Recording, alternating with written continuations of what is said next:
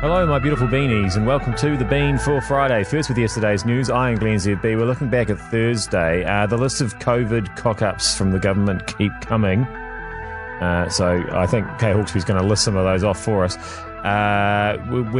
It's good to just keep making fun of the Tahuia train because it's so ridiculous. Should we teach MMA in school? And Auckland's last video shop is closing down. We all know why, and yet we did an interview to find out why. But before anything else, smoke-free. A few changes to that, eh? A lot of people are texting and calling, and also those items on the news about if we ban tobacco, it will go to the black market. I don't believe that'll be the case. I think, as that they said today with Alicia Verrill speaking, people don't want to smoke. It's not seen as cool. It's not even seen. They've got it out of the movies. You know, you don't see people smoking. And the whole point about tobacco is that people get hooked when they're young. 15, 16, 17, 14, 13, 12. They're hooked before they know it. Before they're even really adults and can make that choice.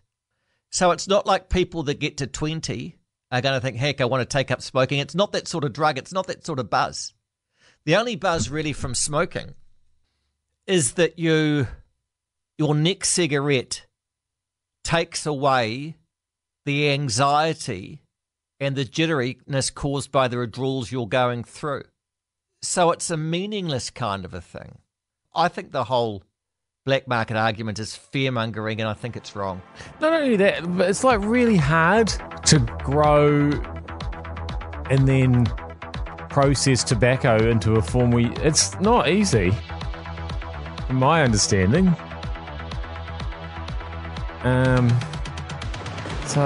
And then you've got to, print a box with the warnings on it as well. It's tricky to do all at your house. You've got to have the right printer. Yeah, I don't see a massive black market happening as a result of that. Now, so we don't have a massive widespread COVID outbreak in New Zealand, but it's just lucky because we seem to keep getting everything wrong. One of the first texts I get, do you ever get sick of being a moaning old bitch? Go and live in America, then let me know how good we have it. Can't wait till all you boomers die out and the world is ours. Piss off. Well, if you'd let the galloping COVIDs come in and stop being so pathetic and such a hostage to fear, it would have come in, I would have died, and Bob's your uncle, although I'm not technically a boomer. I'm sure I could have squeezed in there. I do get sick of being a moaning old bitch. I really, really do. But what? The other option is to be, oh, she's amazing, she saved us all. Oh, it doesn't matter.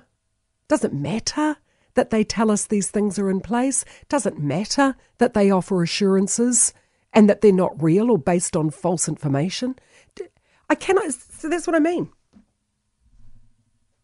It's just unbelievable that it's my fault for being the messenger. So go and shoot the messenger. Shoot the moaning old bitch. See if I care.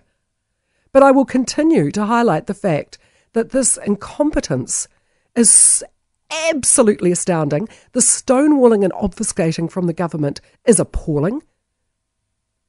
I think it is just there to prevent the world from seeing they haven't got a bloody clue.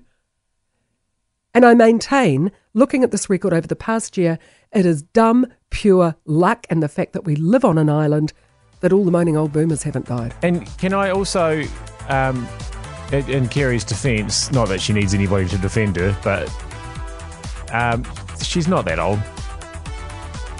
I'll make that quite clear.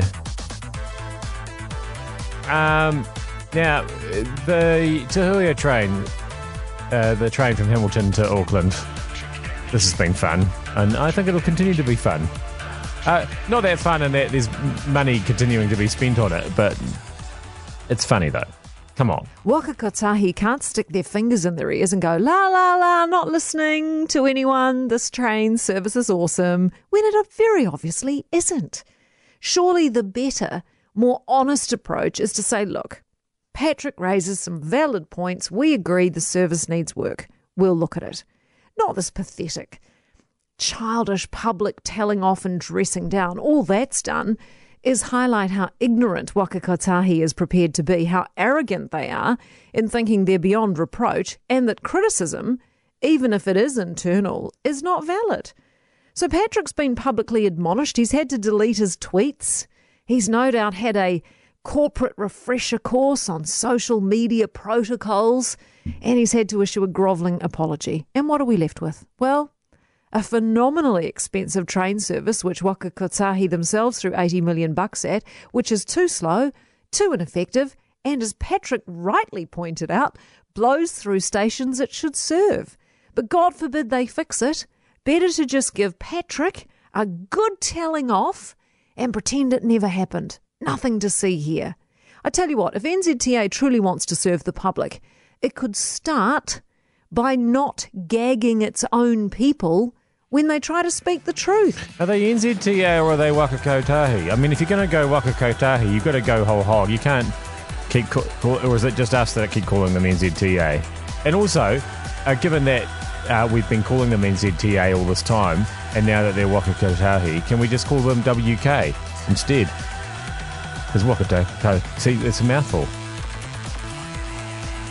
Am I being casually racist there? Maybe.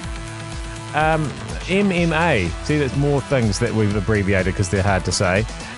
In school to stop fights in the playground. Is this a good idea? A school in the Bay of Plenty at Taniatua, where the school principal said that she noticed that fighting was getting out of control in the kids in the playground because, you know, an awful lot of kids, mostly boys but some girls as well, they like the old bit of rough and tumble and that sort of stuff. But tears are only a second away when kids are completely undisciplined as far as that sort of stuff The play goes. fighting in the primary school. Exactly. Yep. Play fighting when the kids aren't supervised in any way, shape or form can be a real problem. So the principal decided that she would bring in experts in fields like judo and jiu-jitsu to actually teach the kids these skills and to get them organised about it. And I have to say, at first glance, and the way it was presented on television, they had shots of mixed martial arts, which includes elements of jiu-jitsu and judo in it.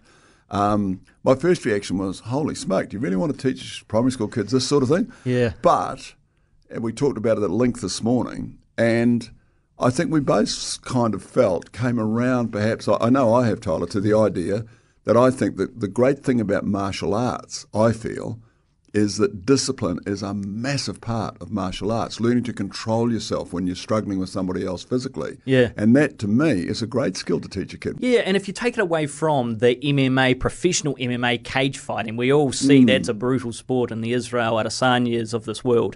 But when you take that away and break down what that sport actually is, the jiu-jitsus, as you mentioned, the judo, the discipline that it takes to undertake that particular sport. And I've known a lot of friends who have undertaken jiu-jitsu and judo at a semi-late age in their 20s, and they've never looked back. It's absolutely changed their lives, in their words, that undertaking this particular sport has just reshaped their outlook on life. See, my problem with this is that given the... Because I got into a few fights at and around school, but if I'd been given the opportunity to learn how to fight, I wouldn't have taken it, because most of the fights involved me getting punched in the head. Because I'd made smart-ass remarks about something, and not too many punches and kicks and things thrown back from me, or me being thrown down a bank into the mud. Yeah, that sort of thing. And they're not really fights, are they? But I'm just saying, I'm not interested in learning how to fight, so the only people who are going to be interested in are the people who are doing the punching, the kicking and the throwing down the bank. And I don't really want them getting more qualified at it. I don't know how I feel about that. So Auckland's last video shop has closed down. I can't believe that hadn't already happened. And I can't believe nobody saw it coming, because of course we did. So how are you feeling about this? This is a big thing to do.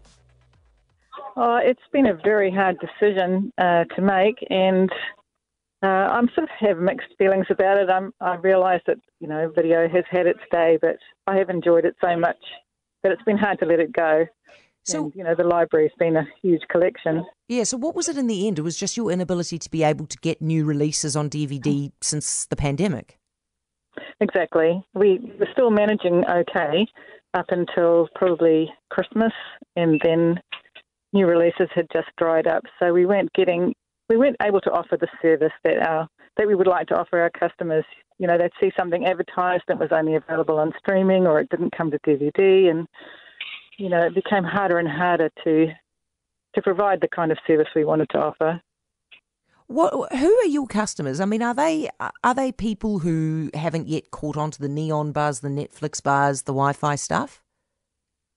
I think there are those. There are definitely those that are technologically challenged. There are people that don't want to subscribe to streaming services, and then there are others who subscribe to everything, absolute film buffs who want to see everything there is and have very eclectic taste. You see, I don't believe the argument that there are people who don't understand technology who are still hiring DVDs. Because to me, it's a more complicated process to put a DVD in a DVD machine and make that work than it is to just turn on your telly and push the Netflix button. Funny old thing, life. I'm Glenn ZB. Thank you for subscribing to me. Can't get me at a video shop.